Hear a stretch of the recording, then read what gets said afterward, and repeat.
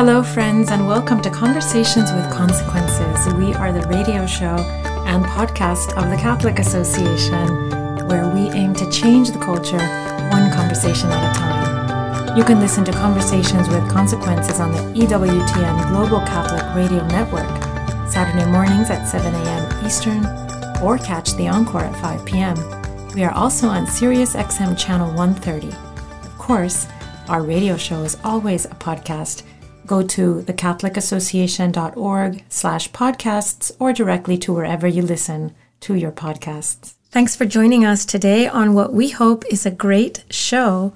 We talked to Mary Rose Somarriba about Verily Magazine, a wonderful publication for women, for real women, home of content that elevates the everyday.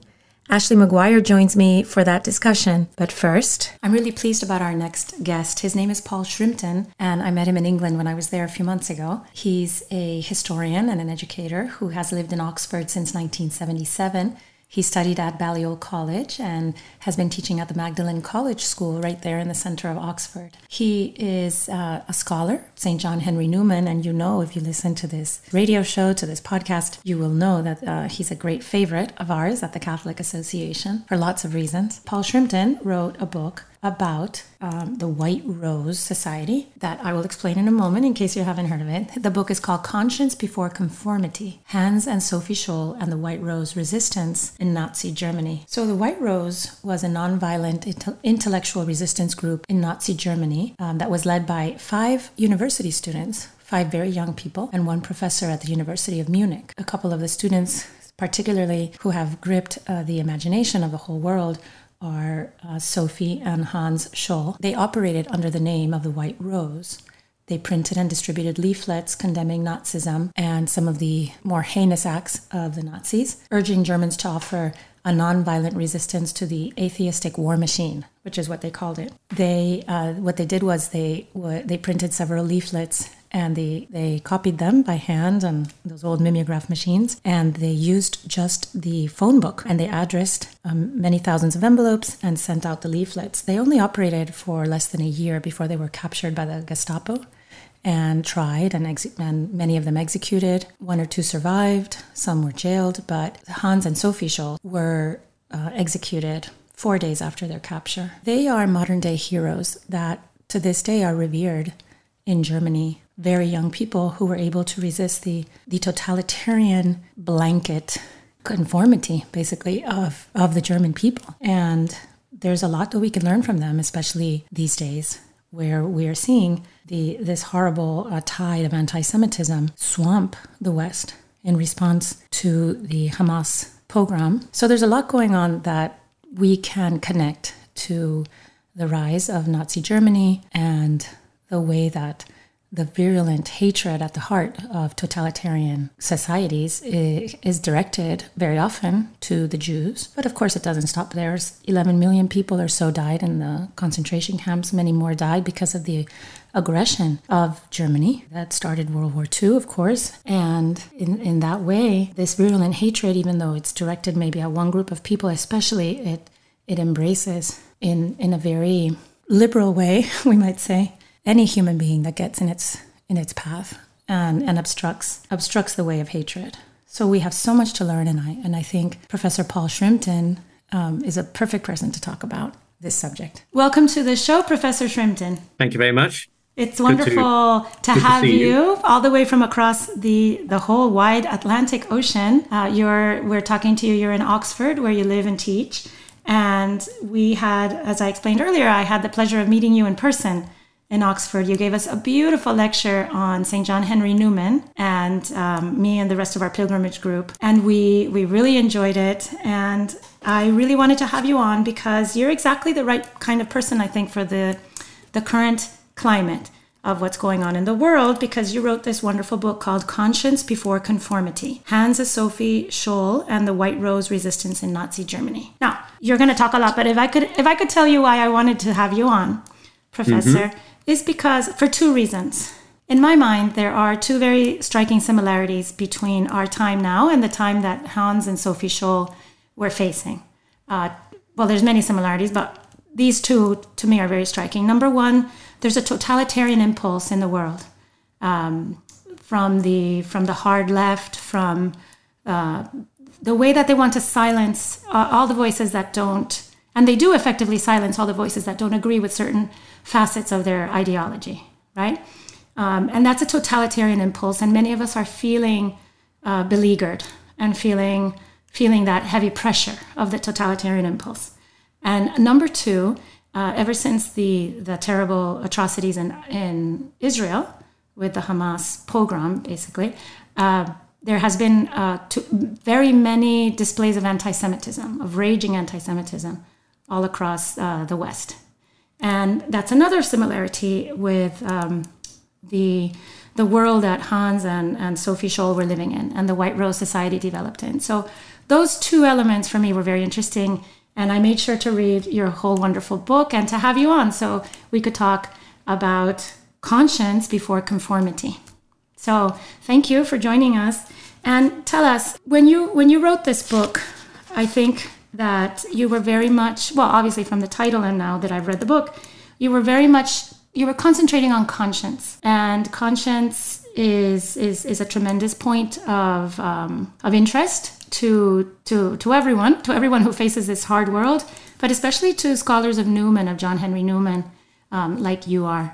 Tell us about conscience and how that's at the center of your book. Well, there have been a number of books written in English, half a dozen to 8 maybe, telling the White Rose story. When I found about the connection between them and John Henry Newman in 2010, which was the year of the beatification when Pope Benedict came to England to beatify in person Newman, it became apparent that the White Rose students had been deeply influenced by him. Now, I read all the books I could get in English, and I realized that the story wasn't fully explained, and they'd missed a trick. In particular, the fact that these students, Hans and Sophie in particular, were they're the most well-known student resistors to Hitler in Nazi times. And yet, when they were younger, they'd both been very enthusiastic members of the Hitler Youth. Mm-hmm. They joined when it was only optional at the age of, it would have been 12 and 14 respectively, and defied their father, like their 3 brothers and sisters, joined and became group leaders. So Hans was someone who carried the flag for his town at the Nuremberg rally, but they became disillusioned with what was going on and gradually turned into more deeply opposing the Nazi regime and National Socialism. So I wanted to sort of trace out the story of these young people to see what it was that changed them so amazingly over those 7 or 8 years, to the fact that they eventually released these leaflets and distributed them at a great risk, and eventually were guillotined. That was the 22nd of February, 1943.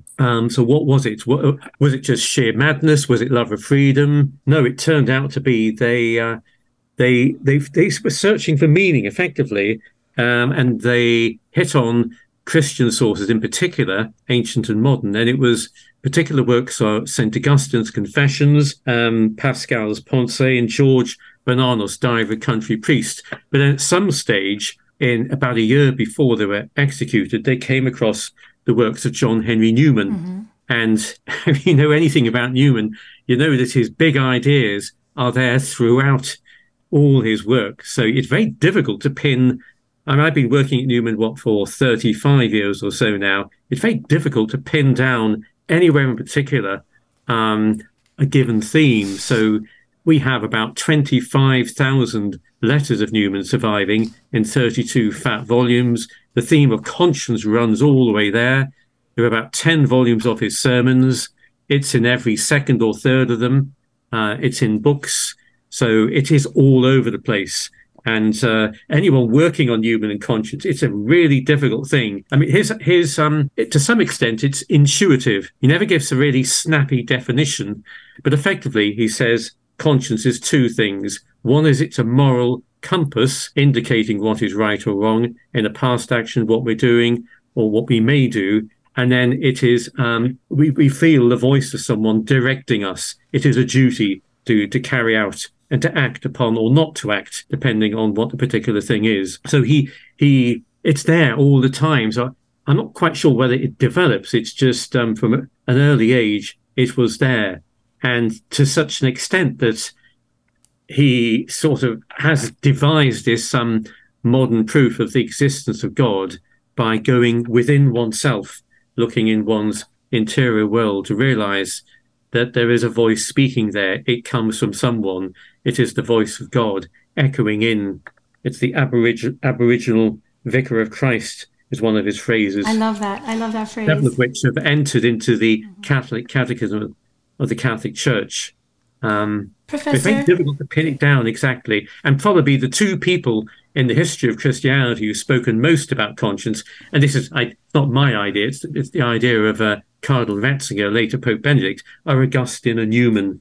Those two spoke more than any other single people. And Augustine is one of the early Christian writers that Sophie and Hans read and digested, and it changed them. And you do a wonderful job in the book of tracing their intellectual, their philosophical, their religious, the path that they take from, as you say, being banner carriers at the Nuremberg rally to giving it all up to follow their conscience.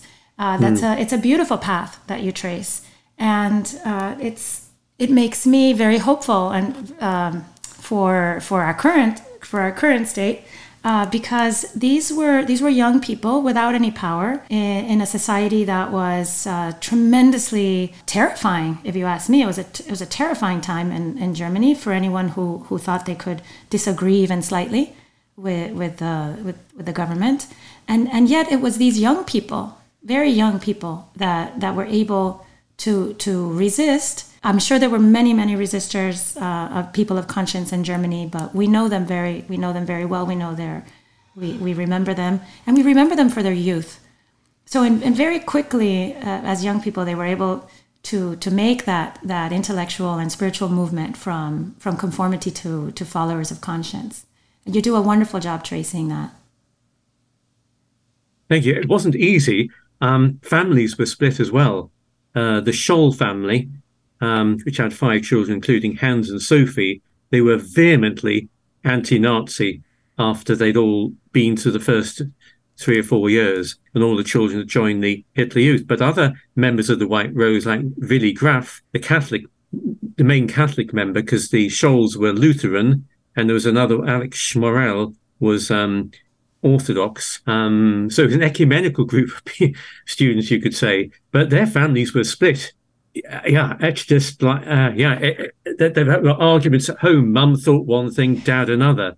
And this was all around Germany. Families couldn't make sense of what was going on. But it was all the informers which were installed by the Nazis, which really closed down public debate. So every block of flats had its own informant. So there was this sense everywhere you were being watched.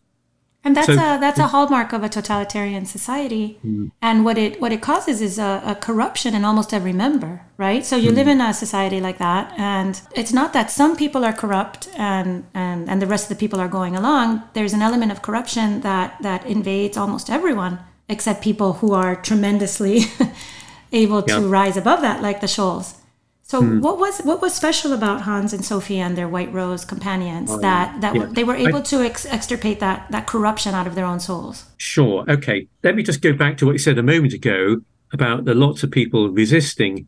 In terms of the sort of environment they came on, fairly bourgeois, middle to upper middle class, highly talented, musical, sporty, very gregarious. They were marked exceptions. There were hardly anyone did deeds of resistance like they did. The main people who did were those on the hard left, it's got to be said. But in the middle of the road and people who saw what was going on, no, I mean, very, very few. Yeah, this is one of the things I try to trace out. But it was the fact that they turned to prayer. That was just extraordinary, reading their diary, especially Sophie's. She reads like a modern mystic. I mean, it's almost like reading something out of, the Spanish mystics, Teresa of Avila, John of the Cross. Absolutely sensational passages where she's just in anguish trying to work out why they are suffering so badly, where there seems to be so little hope. But also it's the way they all behave. They're very tightly knit, these students. They circulate their letters, books. They love forbidden books. They read endlessly. They have book clubs. They go skiing in the holidays and talk about how to resist and ways. So they're reinforcing each other, but they find so few of their friends are willing to go with them. And even when they have start up their leaflet campaign, very, very few people are willing to come on board. And that's partly because they know that if they're caught, their brothers and sisters and parents and other relatives will be taken in as well and roughed up or locked up. So it was terrifying. They knew really from the very beginning that it was a life. Yes, they were putting their lives on the line. So extraordinary. I tried to put myself in. The bravery. I tried to put myself in their shoes, and there's a time because they were only really active doing the leaflets for less than a year. It wasn't a very long time that they were able to really act. I mean, I think they prepared for action for a good while, but they were seeing death all around them. I mean, this was a time when 100 million people were in the process of being killed in one way or another across Europe and in the Pacific. And they got to that point where they said, you see it beautifully echoed over and over again in the way in Sophie's letters and in her journal and Hans' letters, that if life has to come to an end, and it's coming to an end all around them, then it's okay for life to come to an end with holding on to that because they were led there by their conscience, right? Like an acceptance of their fate in a way that was very beautiful, and I think a lesson to many of us that guard ourselves, our lives, our possessions, our positions so carefully from any kind of loss. Yeah, they were just extraordinary in that respect. Yeah. Let me go back to the fact that Hans and Sophie and their companions were very young. Do you think youth? You're a professor. You deal with youth all the time, young people. Do you think that youth is a special time where the voice of conscience is maybe more easily heard, or we're more open to the voice of conscience? Yes, I think it's open, but at the same time, it isn't just knowing what's right and wrong. It's having the ideals and the bravery to act on that. Mm-hmm. So it's that aspect of conscience which is quite extraordinary in them. They saw what was right and they did it in extremely hard circumstances, knowing that they were setting up their siblings and their parents for trouble. And that's not an easy thing to do. Yes, right at the end, when one of my readers, a law professor at Oxford, he read the book and we chatted for over an hour about what was it that ultimately sets them apart from everyone else. And it's a fundamental human decision deep inside, which means, no, I must do the right thing. I must not compromise. So it was but they built this up over time. So Hans and Sophie, so they did these, if you like, these great deeds of martyrdom. You could put it that way, but it came from hundreds, if not thousands, of tiny deeds beforehand of not giving in, of remaining true to oneself, true to the truth, more to the point, and doing the difficult thing endlessly. So, I mean, Sophie, when she was did 4 6-month war service sort of assignments before she could go to university in Munich. But in each of those, she was with virulently Nazi youth. So the majority of youngsters were swept away with all this. Mm-hmm. In fact, it was only after writing it all, what the atmosphere was like in the university, I began to realize, my goodness, there are extraordinary echoes with what you see around nowadays. there was something about them. They didn't go with the flow. Well, they did initially, but then they realized where it was going. They pulled back really hard and turned around. They would have found it extremely difficult to do on their own, but they were a small group. They turned to prayer, and it was their readings, seeing the great thinkers in the past. And they were the ones really able to make sense of the moral mess that they were in. And that helped enormously. Newman, Augustine, Bernanos, Dostoevsky was another one they read.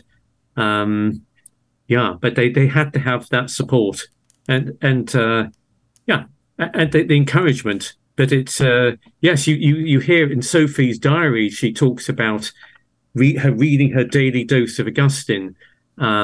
She sets aside time to pray each day, even though she's depressed or finds it difficult. She mentions on one occasion she's had a second cold shower in the day. She makes life tough for herself. That's partly because her brothers and the young men she knew who were studying medicine at university were on the war front, and she felt a sense of solidarity with them. If they are suffering, I've got to suffer too, where I am looking after these groups of school children in hospitals, all the work I do. An extraordinary idea of sort of identifying with those people at the front. And I think it was also they sent out 4 leaflets in a space of 20 days. They had to disband as all the men were sent off to the Eastern Front. Many of them ended up near Stalingrad.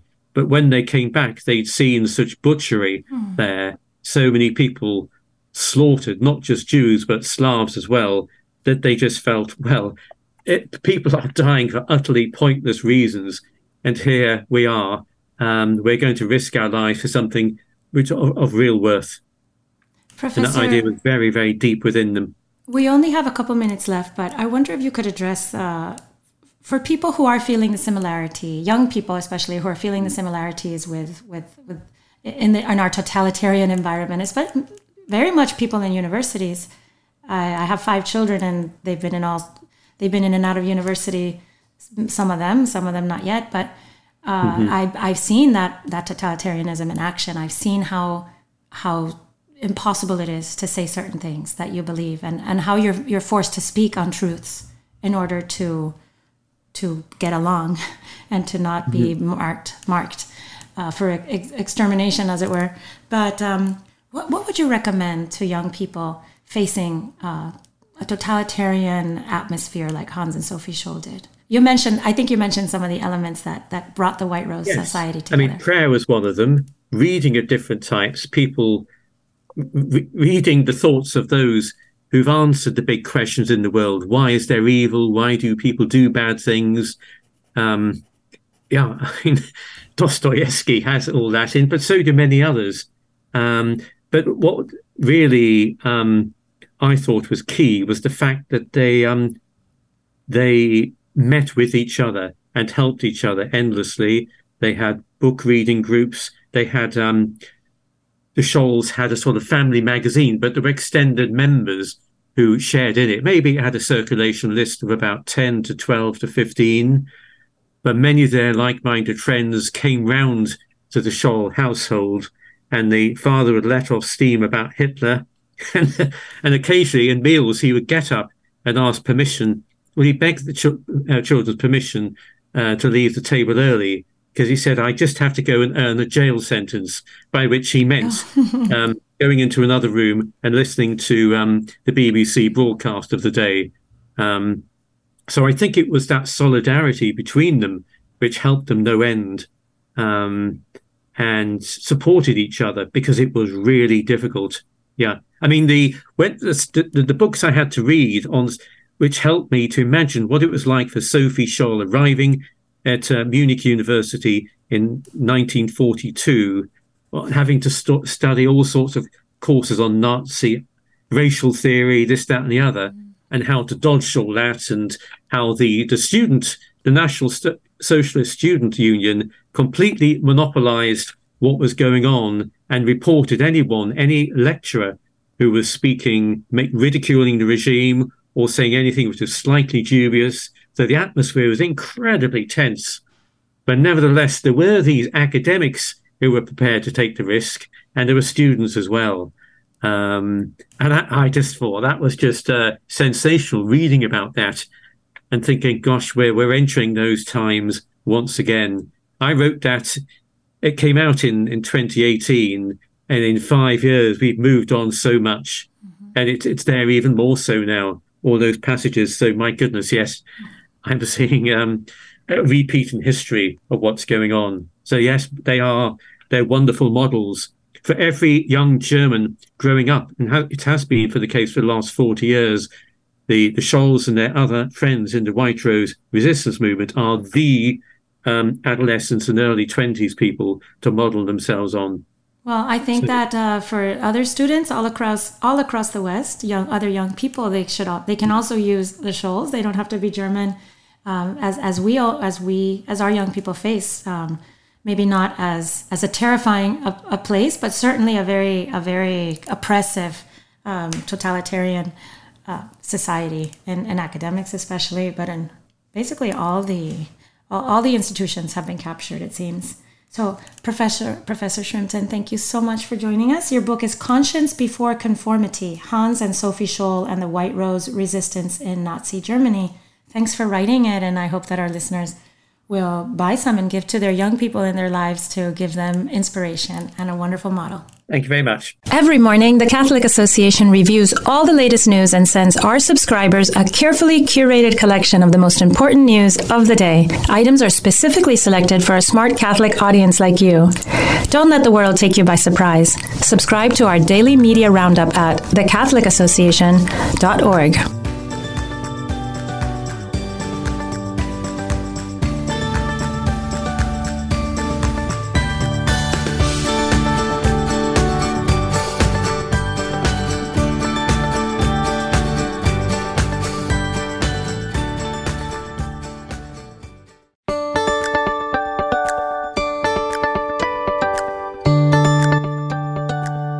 Joining us next is Mary Rose Somarriba. She is the editor-in-chief of Verily magazine, which is a wonderful women's magazine, what every women's magazine should be, one that elevates and inspires. It's back in a print edition after being just online for some time, although the publication has been around for 10 years. It's one of my personal favorites, and also of Ashley's, my co-hostess, I should say, since we're talking women's magazines. So welcome to the show, Mary Rose. Thank you so much. It's so great to chat with you all.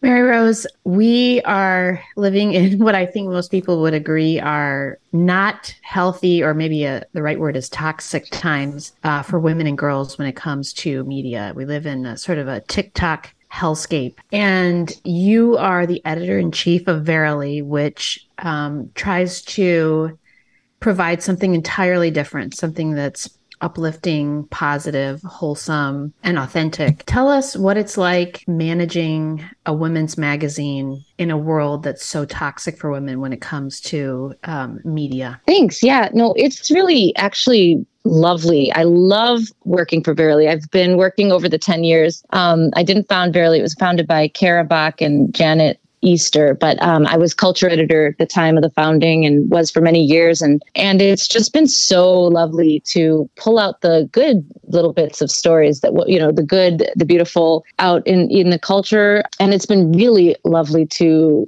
develop the magazine as a whole now. I love print media. I used to work at First Things in print and the New Atlantis before that. And I just do love to hold a magazine in my hands. And so it's really fun to put it together. It's got a bunch of beautiful photography and art, and as well as women's stories, articles, pieces of journalism, relationship advice. So I find it super uplifting, because to do this, I just have to be talking with different contributors and artists and photographers and ladies. We have real women photographed, and it's just, as well as models, for fashion shoots occasionally. And it's really fun. It's just a really lovely experience. I think that the world out there, I love your phrase, TikTok hellscape. It's crazy out there. I do think it's like Olivia Rodrigo says, it's brutal out there. I remember the first time I heard that and I thought, wow, this girl's onto something.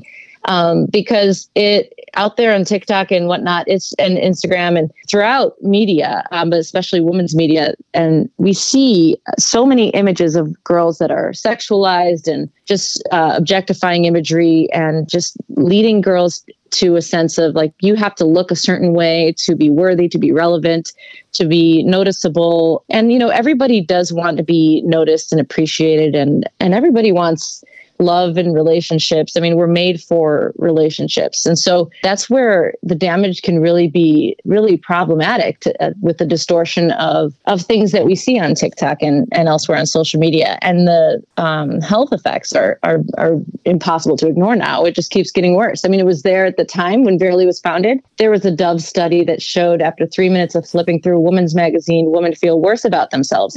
And now it just keeps getting worse and worse. Now it's just social media and online imagery that's all altered and filtered and not real or relatable is just making people feel worse about their real bodies, their real selves, and can make it hard for people to feel themselves and get back in touch with who they are. And we are trying to help women to feel to get back to who they really are. And all these images can really take a toll, can really hurt one's own self-image, one's sense of self-worth, and also one's expectations in the world and relationships that aren't helping women, as we can see. Mary Rose, you and I have both recently had babies, and Gracie has also given birth 4 times. And one of the things that I just still find flabbergasting is with all this talk about women's empowerment in these magazines that you see in the checkout aisle, there is this constant like, oh, this celebrity bounced right back. And it's some, celebrity who probably has a personal trainer and a chef and eats like 200 calories a day,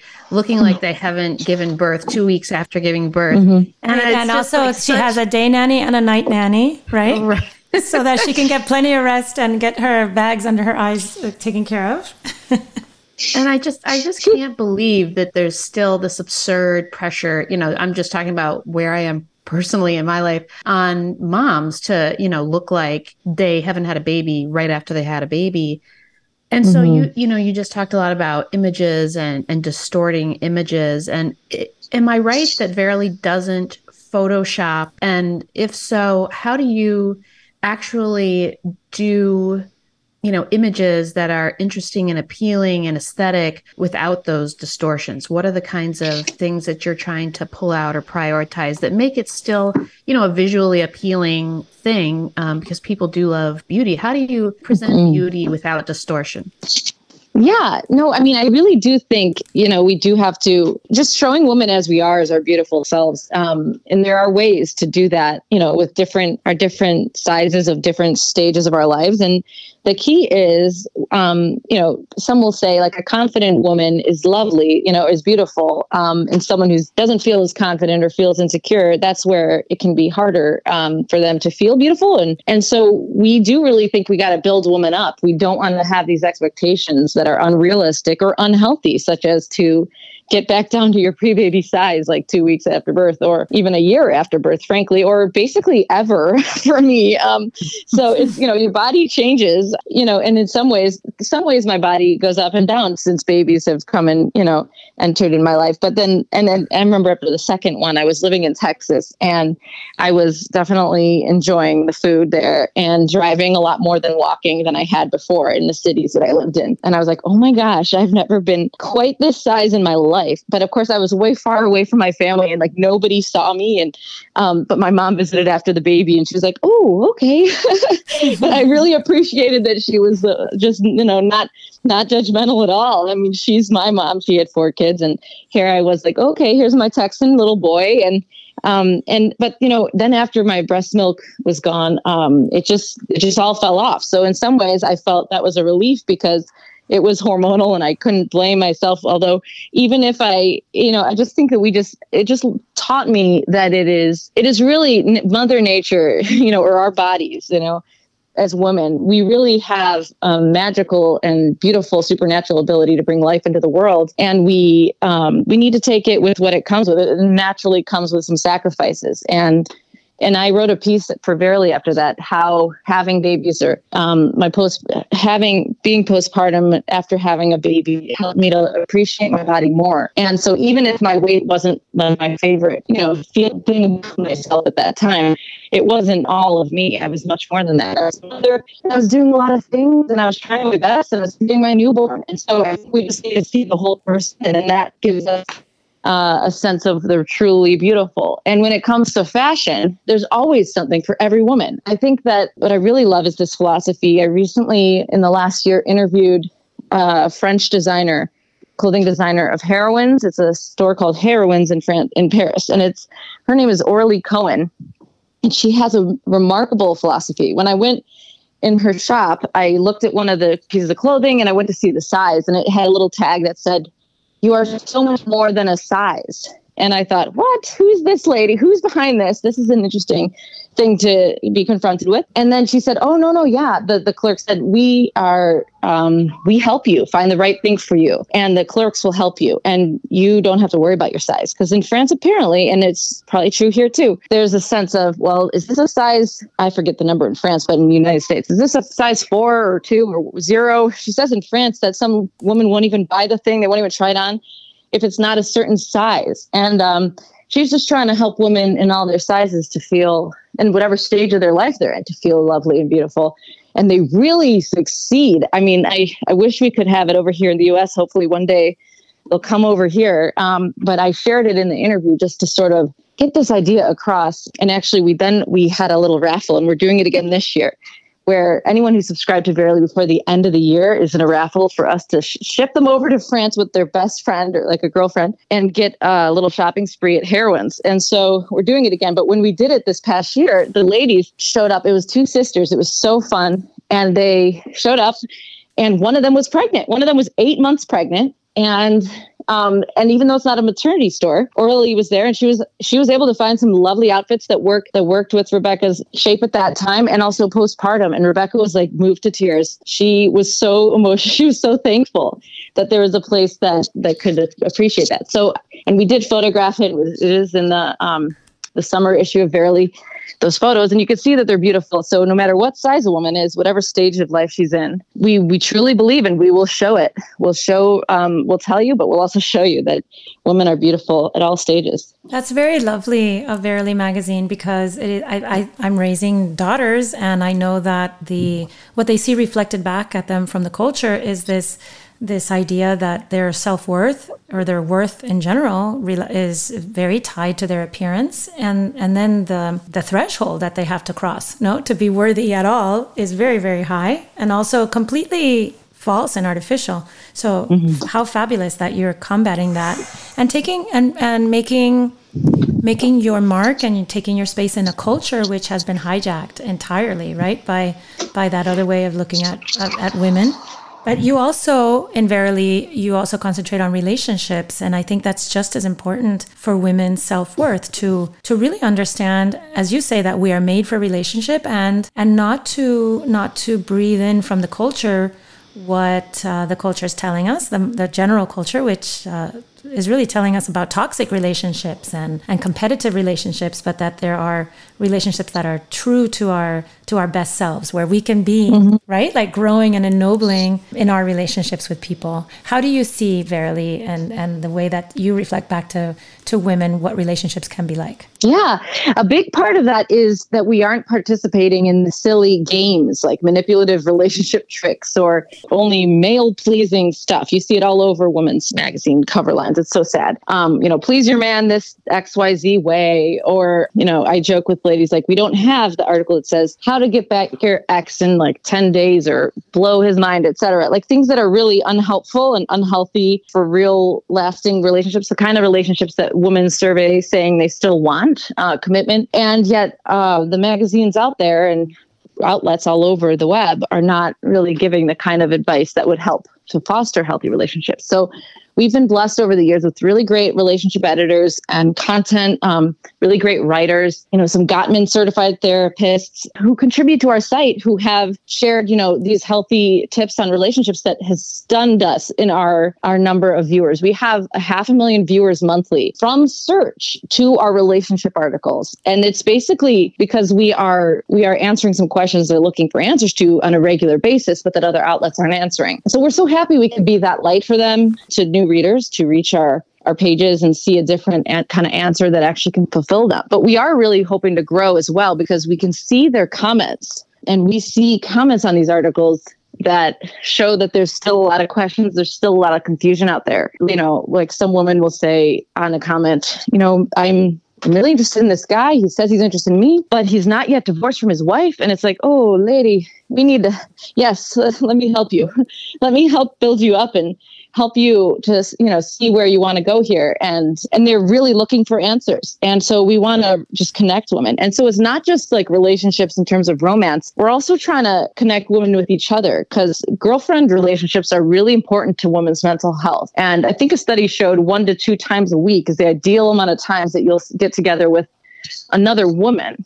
And so, because sometimes that's the kind of person who's going to understand what you're going through, but also you aren't only just one romantic relationship. You're not only defined by just your romantic status. So we just think that it's important to see the integration of our entire selves, with our communities, with our family, friends, if we're called to, a romantic relationship. And we try to cover all those bases in our relationship section at Barely. And also, it just reminded me, since you said TikTok earlier, there's a stupid, silly trend I've seen of like flinching at your partner, like sort of like looking at them like you're going to go at them and like attack them and then see how they respond and record it. That's just, to me, like, of course, at first it's like really silly and can be humorous to see responses people have, like, what are you doing? Or like hitting them back or just being surprised and shouting at them. But I think it's just a reflection of how we're just becoming more me-centered. Like, this is entertainment for others. This isn't about a mutual relationship between two people.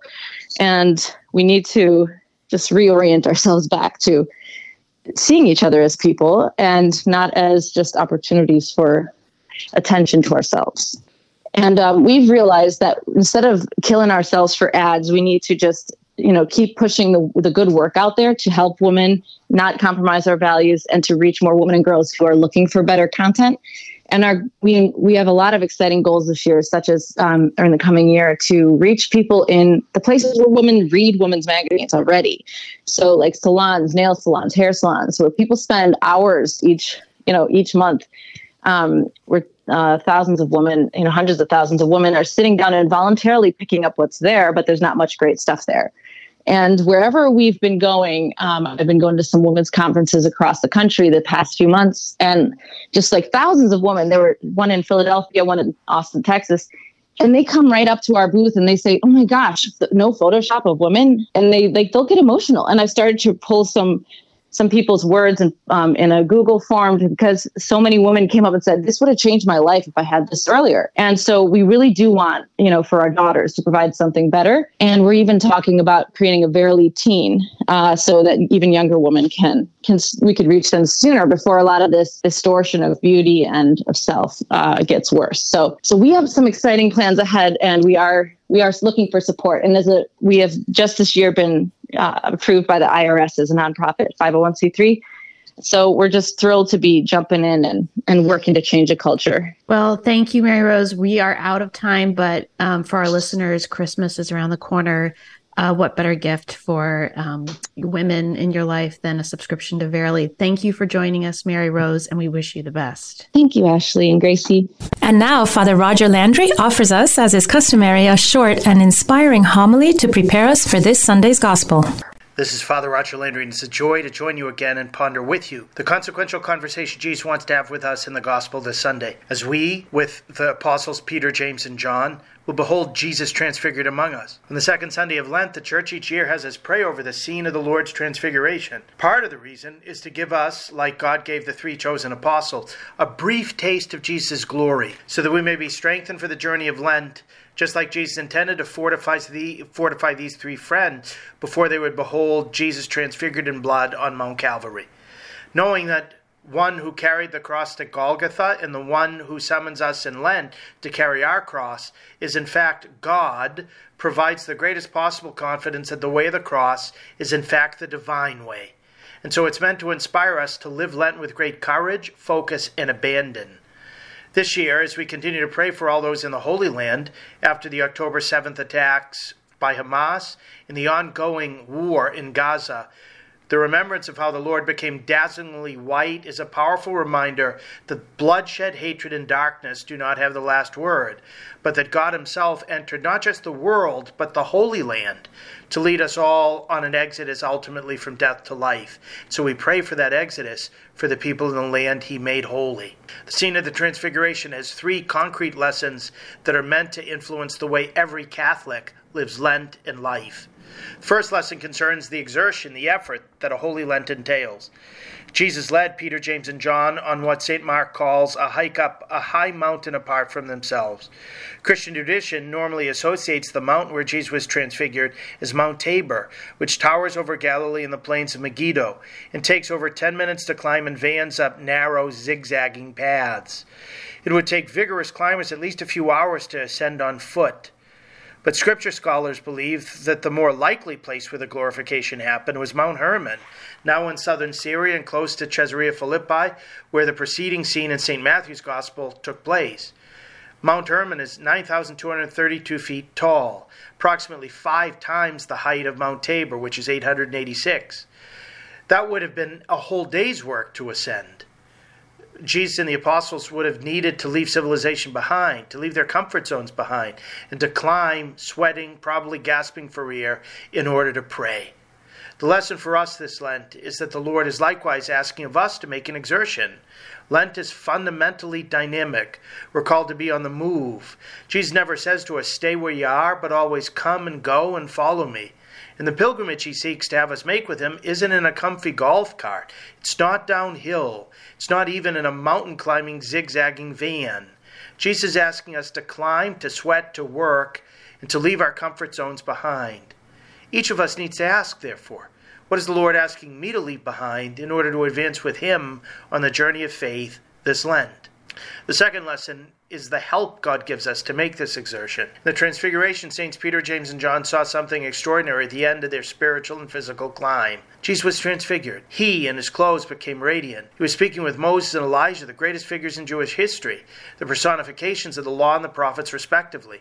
About the Exodus, St. Luke says, he was to accomplish in Jerusalem. Like Moses led the Israelites from slavery through water in the desert to the promised land, Jesus was going to lead us to liberation. Only this time the slavery wasn't sin, but it was sin, but not Pharaoh. The water is baptismal, not the Red Sea. The desert is not in the Middle East, but in Lent. And the promised land is not flowing with milk and honey, but with the living water that wells up to eternal life. The experience of the various theophanies at the top of the mountain was so powerful that it left Peter, James, and John speechless. But they wanted to keep the experience going for as long as possible, with Peter offering to build 3 tents, one each for Jesus, Moses, and Elijah. Why did the scene of the Transfiguration happen? As I alluded to before, the reason was ultimately to strengthen the apostles to remain strong in faith, even when they would descend the Mount of Transfiguration to ascend Mount Calvary. When they would see Jesus transfigured in blood, they would be able to remember Jesus in glory. Church has us capture the reason for Jesus' transfiguration in the Eucharistic preface for this Mass, in which the priest prays, "For after Jesus had told the disciples of his coming death, on the holy mountain he manifested to them his glory, to show even by the testimony of the law and the prophets that the passion leads to the glory of the resurrection." It was, in other words, to sustain their faith in trial, to sustain our faith. We know for them it didn't fully work. They fell asleep in the garden. They fled in Gethsemane. Only John was still present at the foot of the cross. But while for the most part it failed them, it's meant to sustain us. This vision of Jesus' glory is what has sustained the faith of the martyrs in making the sacrifice of themselves for God, because they knew that once they breathed their last, they would see Jesus transfigured. This vision of Jesus' glory and how he wants us to share in it is meant to give us the hope to persevere in faith no matter what trials come our way. It's also meant to help us live Lent boldly and make the sacrifices necessary to come into greater union with God. If anything's keeping us from the Lord, The vision of Jesus' glory will help us to excise those obstacles, or to use Jesus' biblical image, to cut off those hands or feet or pluck out those eyes. The sacrifice is worth it. Whatever we have to give up makes sense compared to the glory we await, the glory he wants to share with us. The final lesson is perhaps the most important. After all of the other aspects of Jesus' transfiguration, God the Father finally speaks. He speaks only 3 times in the entire New Testament. At Jesus' baptism, when he pronounces Jesus' beloved Son in whom he's well pleased. At the Last Supper, when in response to Jesus' prayer to glorify his name, replies that he has glorified and will glorify it again. And in the Transfiguration. But what he says is really quite strange when you think about it. After pronouncing Jesus once more his beloved Son, and answering the question Jesus had asked in the previous scene when he surveyed who people and who the apostles were saying him to be, God the Father thundered, "This is my beloved Son, listen to him." It's a peculiar imperative from God the Father. After all, what had Peter, James, and John been doing for the previous 2 years but listening to Jesus? They listened to him call them from their boats to be fishers of men. They heard him say all his parables, like of the Good Samaritan, the prodigal son, the sower of the seed, the lost coin, the lost sheep, and so many others. They listened to the Sermon on the Mount, the Sermon on the Plain, and the great Eucharistic discourse in the Capernaum synagogue. They listened to him teach them how to pray. They listened to him instruct them as they walked along the dusty streets of Palestine. They listened to him lambaste the hypocritical scribes and Pharisees and console widows, sinners, and so many others. They had spent the last 2 years constantly listening to Jesus. But God the Father noted something that they hadn't themselves grasped. They had been selectively listening to Jesus, and they had been particularly tone deaf to what Jesus had been saying about how he was going to be betrayed, suffer greatly in Jerusalem, be tortured, crucified, killed, and on the 3rd day be raised. They didn't want to hear it. Jesus ended up telling them that this would occur 3 separate times. But they didn't want to hear the message. And when Good Friday came, most of them were not within earshot to hear Jesus' 7 last words. What they were even less willing to hear was what Jesus said after. Namely, "Whoever wishes to come after me must deny himself, take up his cross, and follow me. For whoever wishes to save his life will lose it, but whoever loses his life for my sake will find it." To be Jesus' disciple, to be able to follow him, they needed to say no to their earthly ambitions and be crucified with him. God the Father, who could see their hearts, knew that they were ignoring what Jesus was saying about his transfiguration and suffering, and their metamorphosis by the cross as well. So that's why he said, listen to him. God the Father gives us that same command. On Ash Wednesday, for example, Jesus said, repent and believe. Have we? He likewise called us to pray, fast, and give alms. Are we doing so? Are we excelling in the self-denial, the self-death, through the crosses God gives us, and in following Jesus and heeding all of his words? God the Father, who calls us to listen to his Son, will listen to our prayers, to have the trusting, obedient ears needed. But we have to ask for it, and that's one of the most important parts of Lent. On Sunday, we will leave our homes to climb not to the Mount of Transfiguration, but to the altar of God.